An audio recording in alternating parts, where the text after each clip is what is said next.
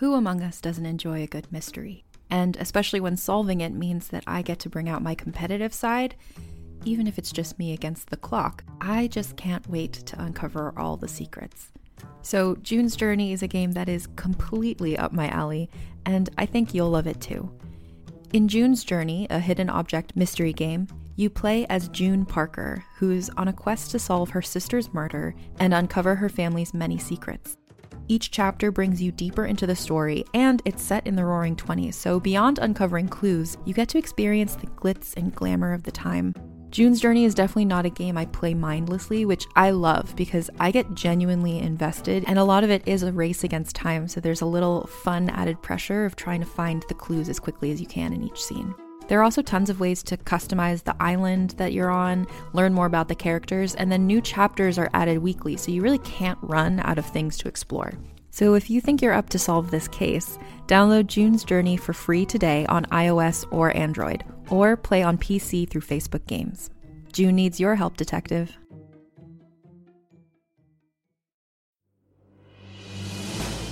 Welcome to the serialized audiobook Infected, Book 1 of the Infected trilogy. Written by #1 New York Times bestselling novelist Scott Sigler. Performed by the author.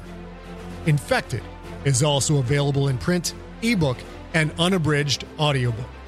For links to purchase any version, visit scottsigler.com/infected. Chapter 28. The Bathroom Floor. Again. For a moment, Perry slipped back in time. He was 17. His mother crying, as usual, shaking him gently. Perry opened his eyes, feeling the pain roaring through his brain, fingers touching the back of his head, coming away with blood. His dad sitting at the kitchen table, drinking steadily from the bottle of wild turkey that he'd just used as a weapon against his only child. The bottle wore a small streak of tacky blood, half on the label, half beaded up on the glass. Jacob Dawsey stared at his son, his cold eye fixed in their permanently angry stare. "How you feeling, boy?" Perry slowly sat up, his head throbbing so bad he could barely see. "Someday, Daddy," Perry mumbled. "Someday, I'm gonna kill you." Jacob Dawsey took another swig, his eyes never leaving his son. He set the blood-streaked bottle on the table, then wiped his mouth with the back of his dirty hand. "You just remember that it's a violent world, son, and only the strong survive. I'm preparing you is all. Someday you'll thank me. Someday you'll understand." Perry shook his head, trying to clear his thoughts, and found himself lying on his own bathroom floor. It wasn't 9 years ago. He wasn't in Sheboygan. Daddy was dead. That chapter of his life was over, but that didn't make his head feel any better. His face felt crusty and squishy on the linoleum. The scent of bile filled his nose. It didn't take him long to figure out why. His rebellious stomach had apparently found something else to cough up while he was passed out. A little shiver tickled his soul. It was a good thing he'd been lying face down, or he could have choked on his own vomit, just like Bon Scott, the original lead singer from the band AC/DC. Bon had passed out in the back of a black Cadillac, so the story went, bombed out of his skull on whiskey and perhaps a few other controlled substances, so blasted he couldn't wake up. He drowned in his own puke. Perry wiped his hand across his face, scraping away vomit slime. He had some in his hair as well. His stomach felt tired but otherwise fine. The regurgitation festival was apparently over. Most of the awful smell emanated from the toilet bowl. Perry laboriously sat up and flushed. How the hell had this happened? Vague, out-of-focus pieces flitted back and forth across his brain like moths circling a streetlight. His left egg ached with a cold iron throbbing. Using the counter to pull himself to his feet, he slowly stood. His whole body felt very weak, which made him wonder how long he'd been unconscious. In the bathroom, with the door half shut, there was no way of telling time. Sunlight could not reach down the hall. Resting his weight against the sink, he looked at himself in the mirror. Look like shit couldn't describe it. A green-yellow film of vomit caked the right side of his face, matting down his hair. A black and blue bump on his forehead stuck out like a unicorn starter kit. The dark circles under his eyes were so pronounced they were almost comical. as if he were wearing overdone movie makeup meant for an extra in Night of the Living Dead. What really caught his eye wasn't his face, but the dried up crap all over the mirror. Rivulets of some odd liquid had dribbled down the glass, then dried in black streaks. Papery chunks of grayish matter clumped on the mirror like old paste, or perhaps a smashed insect. Only it wasn't an insect, and Perry knew that. Memories of the mess on the mirror jostled his fuzzed-out, pain-fogged brain. He didn't know what it was, but he knew that it was evil. The thing was death, something to be very afraid of. At least it had been something to be afraid of. He needed some Tylenol, and he needed to wash this filth from his body. Even reaching down to turn on the shower made his head pound. He couldn't remember the last time he'd hurt like this, or if he'd ever hurt like this. Doctor time, he mumbled to himself. Fucking doctor time. Perry headed to the kitchen for some Tylenol. He moved slowly and carefully, holding his head as if he might stop his hammering brain from falling onto the floor. He looked at the stove's digital clock. 12:15. It took his head a thudding minute to get the picture, and he actually asked himself how the sun could be out at 1:15 midnight, then realized his stupidity with a small sigh. It was 12:15 p.m., 1/4 noon. He'd slept through work. There was no way he could go in, at least not until his head felt better. He told himself he'd call in and try and explain things, but only after a shower. The Tylenol bottle sat in the microwave, right next to the wooden cutlery block that held the knives. His eyes rested on the chicken scissors. Only their black plastic handles showed, but hidden inside the block of wood were the scissors' thick, stubby blades that could easily cut through raw meat as if it were paper, and chicken bone as if it were a dry twig. They held his fascination for a moment. Then he reached for the Tylenol bottle. He tossed 4 pills into his mouth, made a bowl out of his hands, and gulped tap water to swallow them down. That done, he shambled back towards the bathroom. He stepped into the steaming shower and basked in the spray, tilting his head to let the water wash the slime from his hair and face. The stinging hot water revived his flaccid muscles. The fog in his brain lifted a touch. He hoped the Tylenol would kick in soon. His head hurt so bad he could barely see.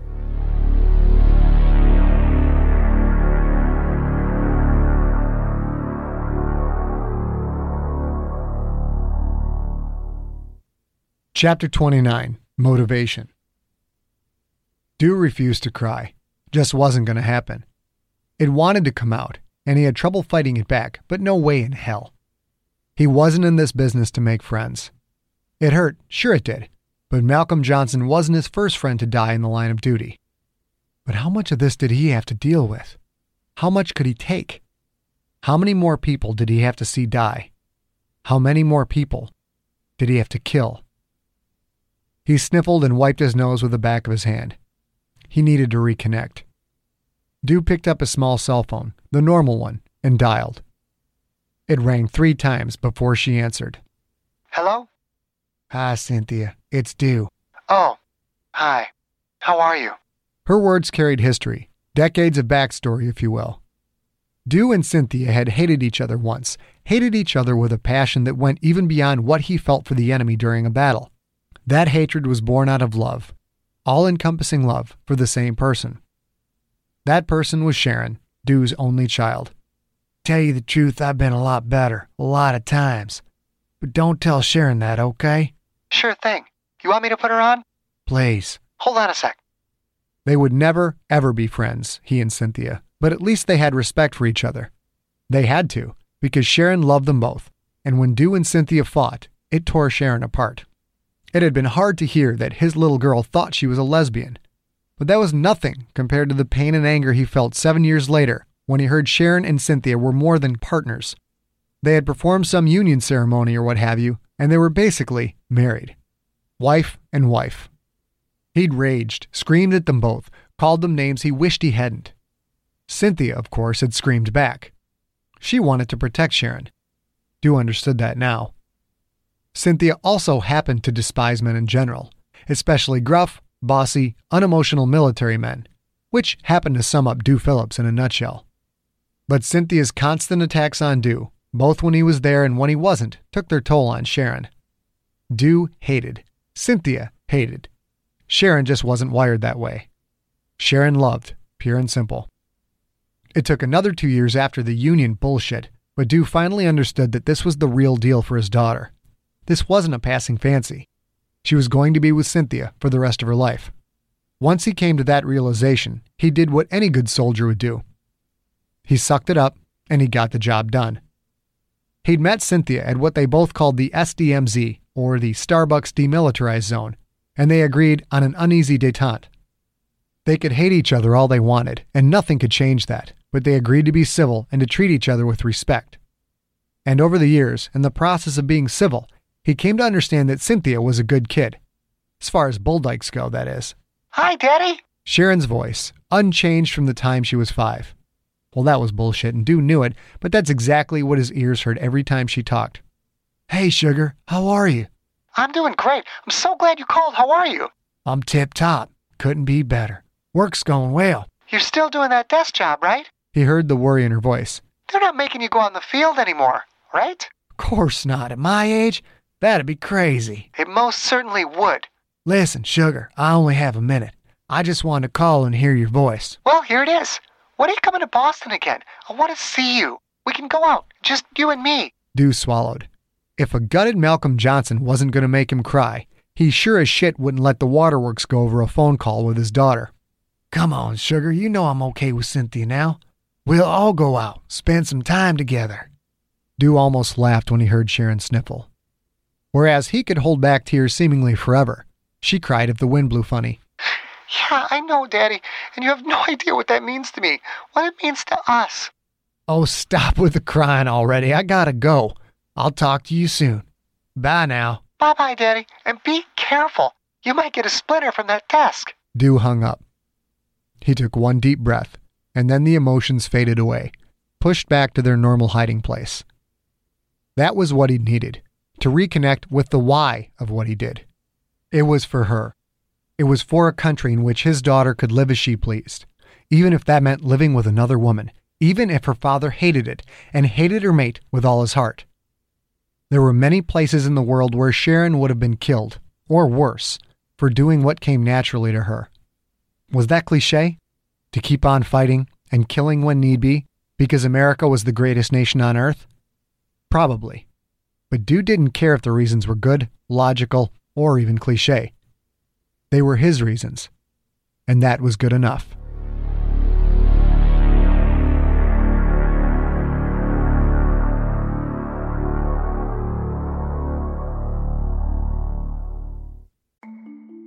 As a podcast network, our first priority has always been audio and the stories we're able to share with you. But we also sell merch, and organizing that was made both possible and easy with Shopify. Shopify is the global commerce platform that helps you sell and grow at every stage of your business, from the launch your online shop stage all the way to the did we just hit 1 million orders stage. Whether you're selling scented soap or offering outdoor outfits, Shopify helps you sell everywhere. They have an all-in-one e-commerce platform and in-person POS system, so wherever and whatever you're selling, Shopify's got you covered. With the internet's best converting checkout, 36% better on average compared to other leading commerce platforms, Shopify helps you turn browsers into buyers. Shopify has allowed us to share something tangible with the podcast community we've built here, selling our beanies, sweatshirts, and mugs to fans of our shows without taking up too much time from all the other work we do to bring you even more great content. And it's not just us. Shopify powers 10% of all e-commerce in the US. Shopify is also the global force behind Allbirds, Rothy's, and Brooklinen, and millions of other entrepreneurs of every size across 175 countries. Because businesses that grow with Shopify. Sign up for a $1 per month trial period at shopify.com/realm, all lowercase. Go to shopify.com/REALM now to grow your business, no matter what stage you're in. Shopify.com/realm. During Women's History Month, come explore what feminism means to you with nonfiction storytelling podcast Thread the Needle. I'm your host, Donna Schill. I'll use my background in journalism to dive into topics that matter to women today. Listen to Thread the Needle wherever you get your podcasts.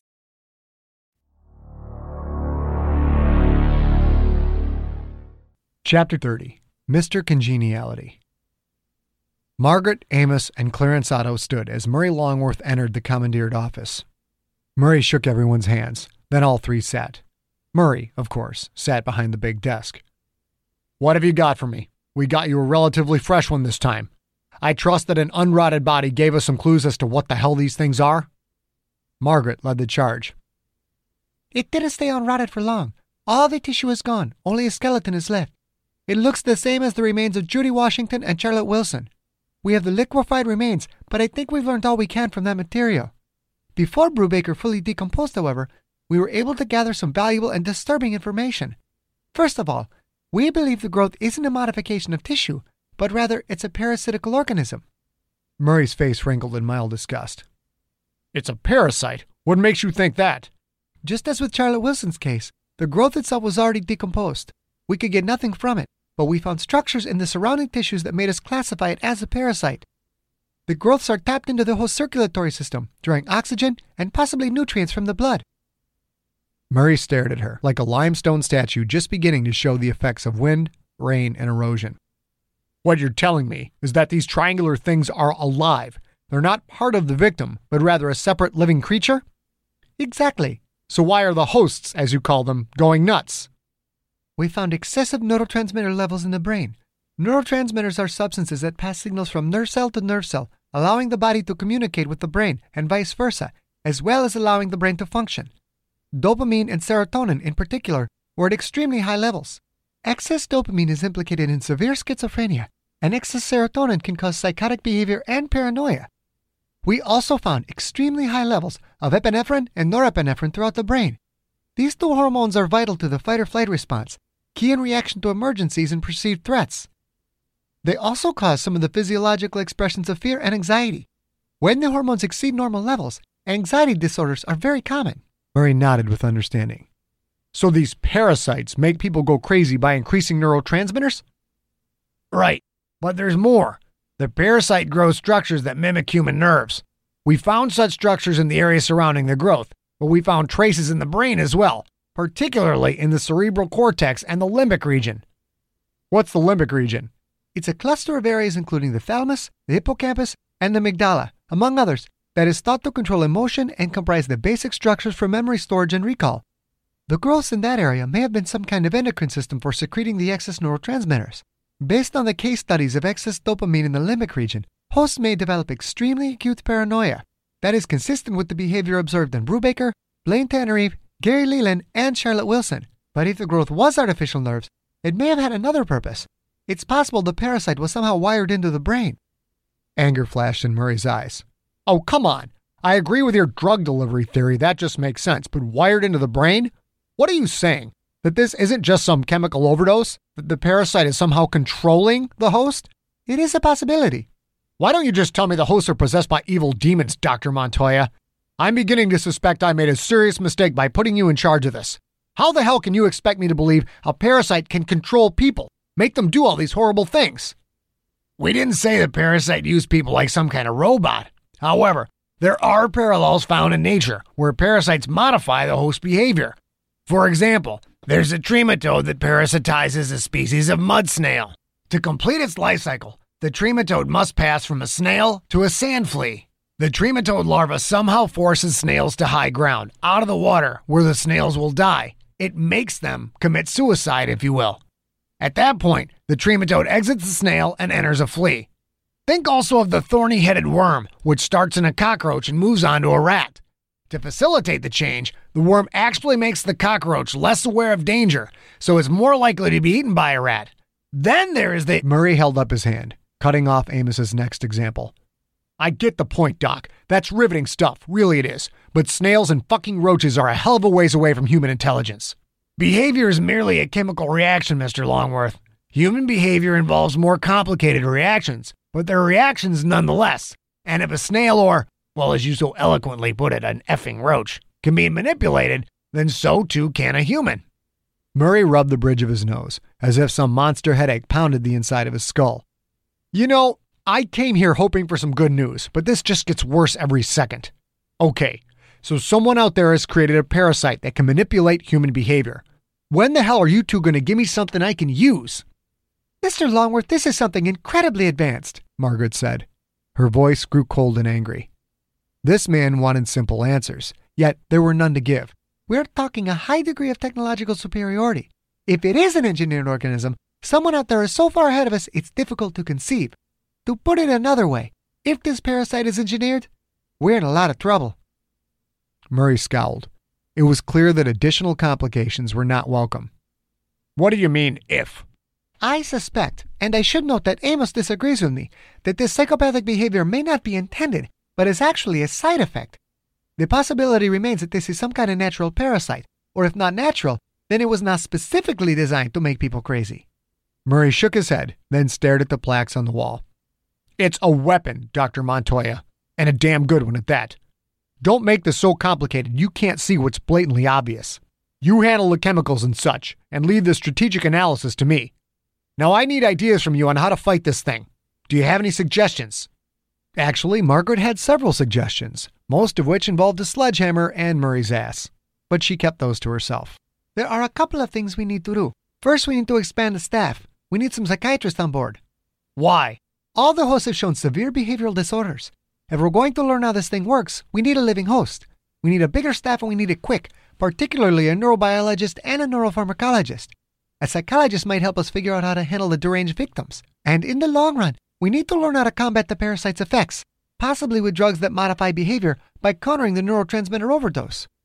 I don't think adding staff's a good idea, Margaret. We need these people and we need them now. We can lose control of this at any second. Information control is one thing. Letting a plague break out on our watch is another. Murray's fingers drummed the desktop. Fine. I'll start looking for people. I don't need to tell you again just how secret this whole operation is, so I'm not going to have someone for you tomorrow or the next day. What have you got for me that I can use now? Brubaker had a small growth with colored fibers growing out of it. The symptom is consistent with a condition called Morgellons disease. We think that the fibers are a parasite that died, but parts of it keep working. The fibers are made of cellulose, a material common in plants, but not produced in any way in humans. Are the fibers conclusively connected with the triangles? They are. The structure of the triangles is the same material as the fibers. It's cellulose. There's no way it's a coincidence. And if you have the fibers, Murray asked, then you have the triangles. You're going to go psycho. No, that's not the case. It seems people can have the fibers and not develop the full-fledged parasite. And we haven't seen the triangle growths before? Not before the last few days? The CDC doesn't have anything on it? Not that we know of. That doesn't mean there haven't been any or aren't currently more cases. They may have existed. We just didn't find them. So these fiber thingies have been around for a few years, but the triangles are new. Sounds like whoever's making the weapon is getting better at it.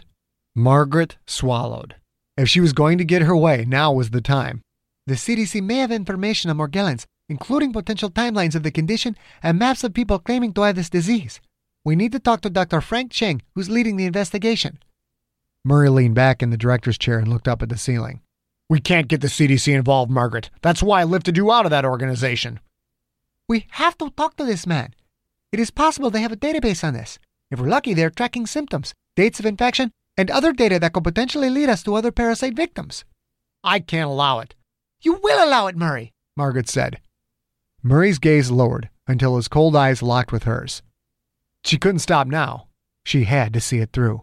I've played this how you want it so far, but I will talk to this man with or without your permission. She expected a huge fight, a battle of wills, but Murray just sighed.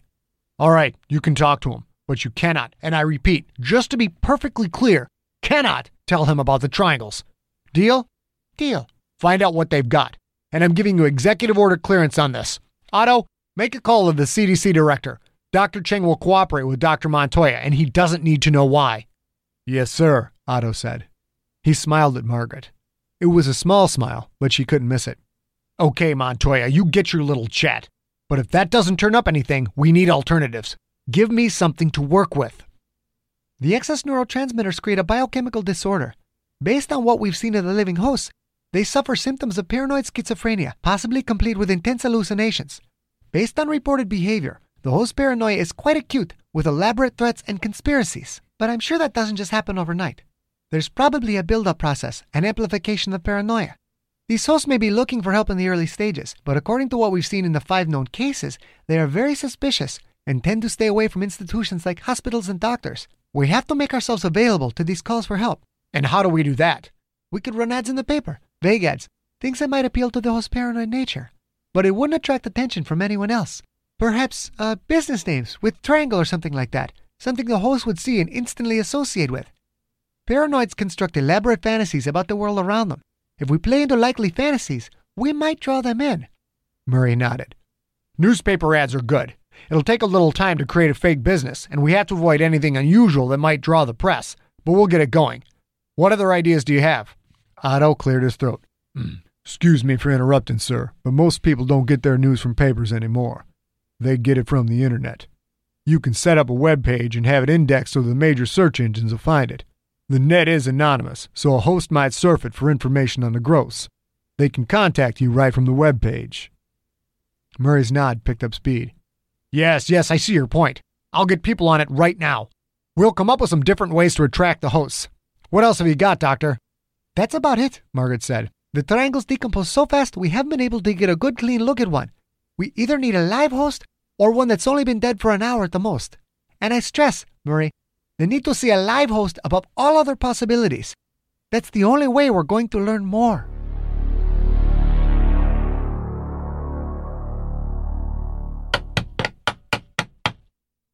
What was all that damn banging?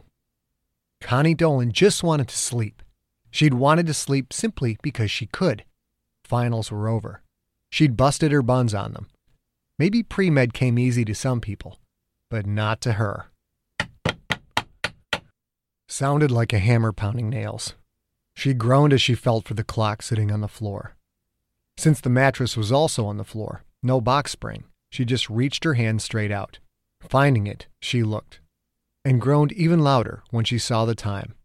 8:45 a.m.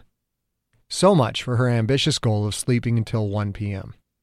Who the hell was pounding nails inside the house at 8:45? Finals were over. At last, nothing to do but sleep. There was no way she was going home. Couldn't afford the flight back to Sydney. Mom and Dad were thinking of coming out to see her, but that cost too. And even with the scholarship, most of her parents' extra cash already went to the wonderful University of Michigan tuition. Sure, she missed them, and they missed her. But like her dad said, she only had one chance to get an education. Still, it wasn't so bad. She had David. Connie rolled over to find an empty pillow. David was gone. Maybe David had gone down to stop it. Or more likely, whatever they were doing, her little nerd boyfriend was jumping into the fun with both feet. In a perfect world, he'd be out getting her breakfast to share in bed. He tried to do stuff like that, but he rarely made it more than 15 feet before something distracted him and he forgot all about it. She rolled over and curled up in the blankets and tried to go back to sleep. God damn it! She threw the covers off and sat up. Cold air bum-rushed her warm skin. Shivering, she threw on her green bathrobe and gray bunny slippers.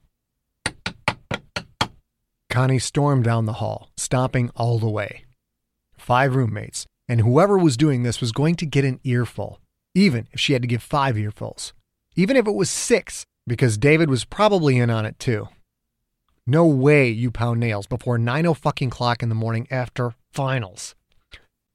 She stepped over an empty pizza box outside Soon's room, which made her even madder, because for some reason, the stupid girl thought this shared house was some kind of hotel and she could put her trash outside her door and leave it for days on end, no matter how many times Connie told her to knock it off.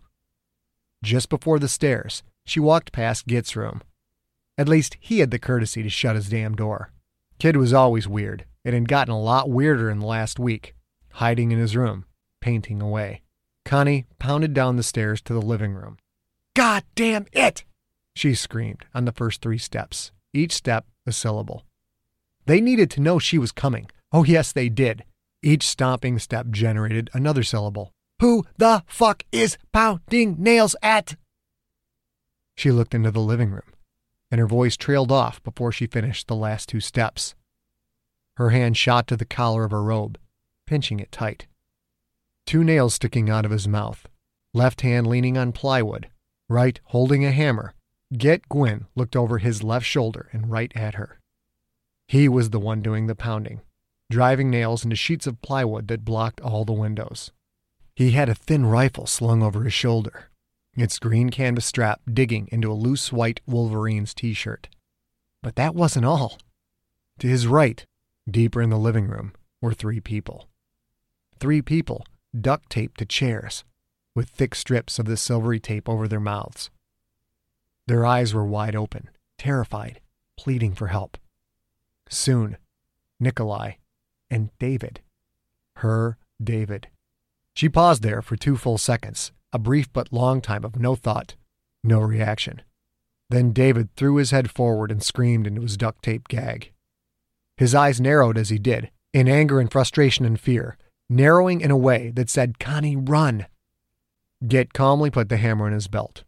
Almost in the same motion, he slid the rifle strap over his head, put the wooden stock to his shoulder, pointed it at David, and pulled the trigger.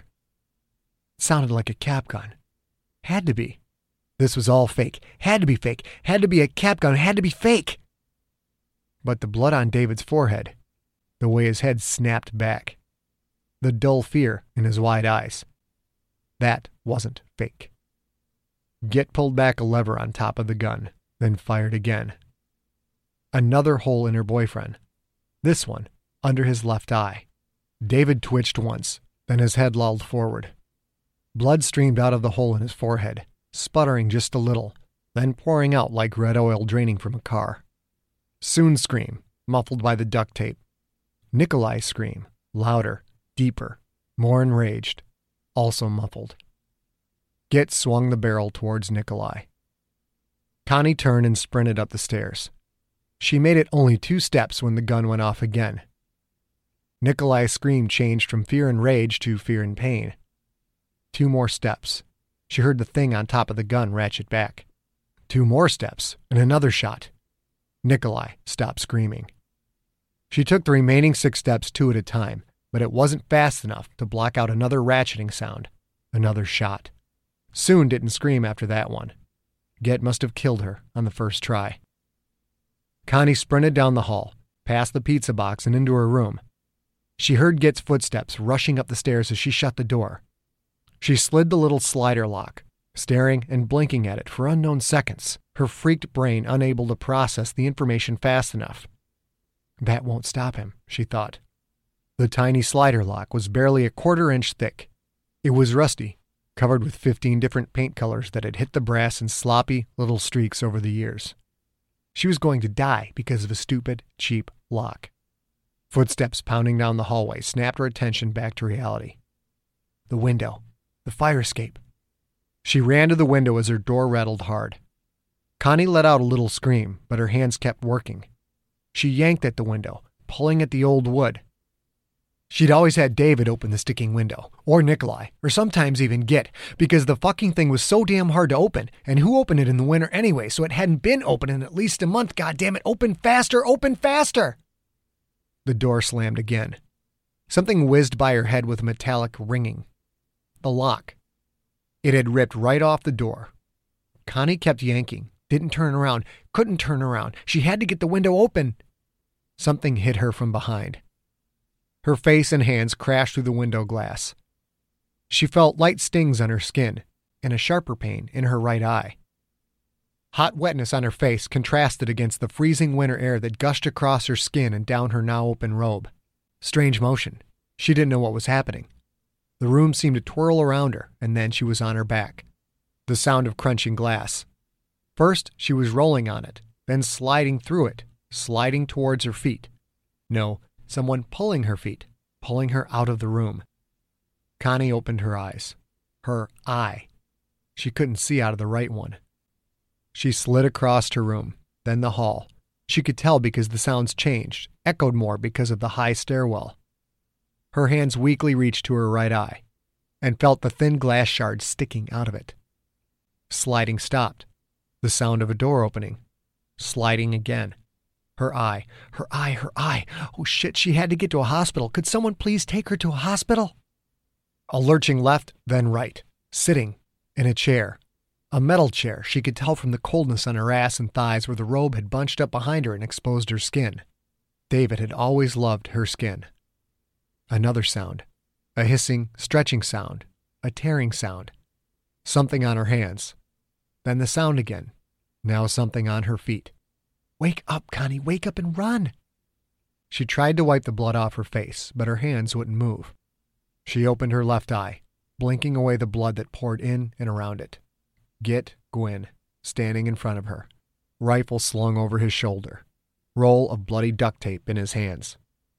Connie pulled with her hands and feet, but neither would come free of the metal folding chair. She saw the room through one bloody eye.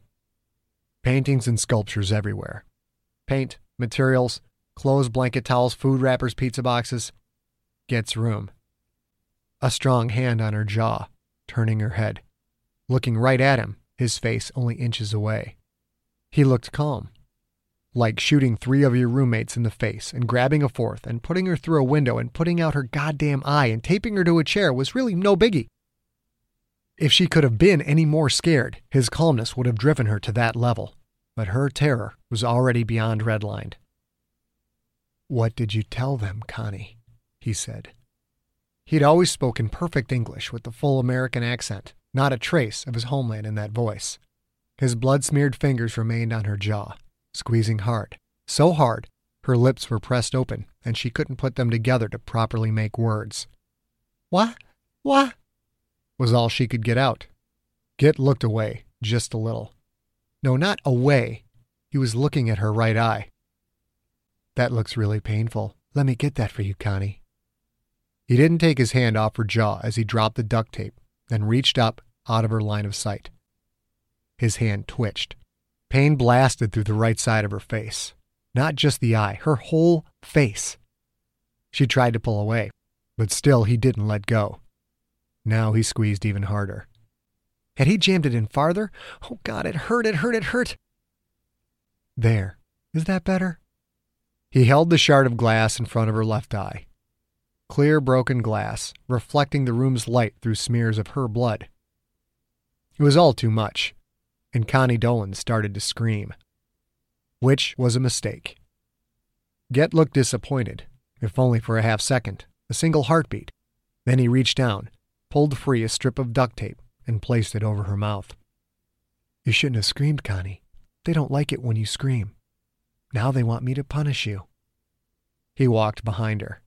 Thick snot filled her nostrils, and she couldn't breathe through her mouth. Sobbing, pain radiating through her whole head, Connie tried to force air out of her nose. She thought she might suffocate.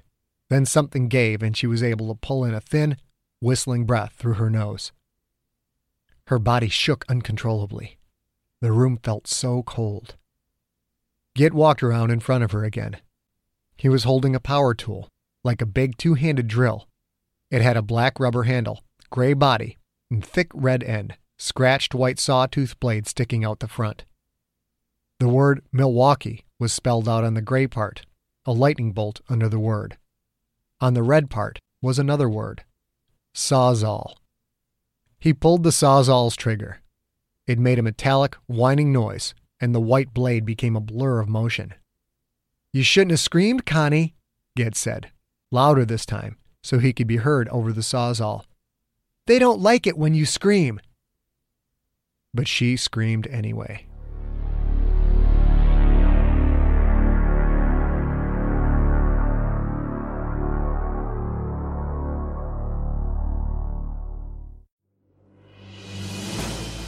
You have been listening to Infected, Book 1 of the Infected Trilogy by Scott Sigler. Performed by the author. Produced by Empty Set Entertainment.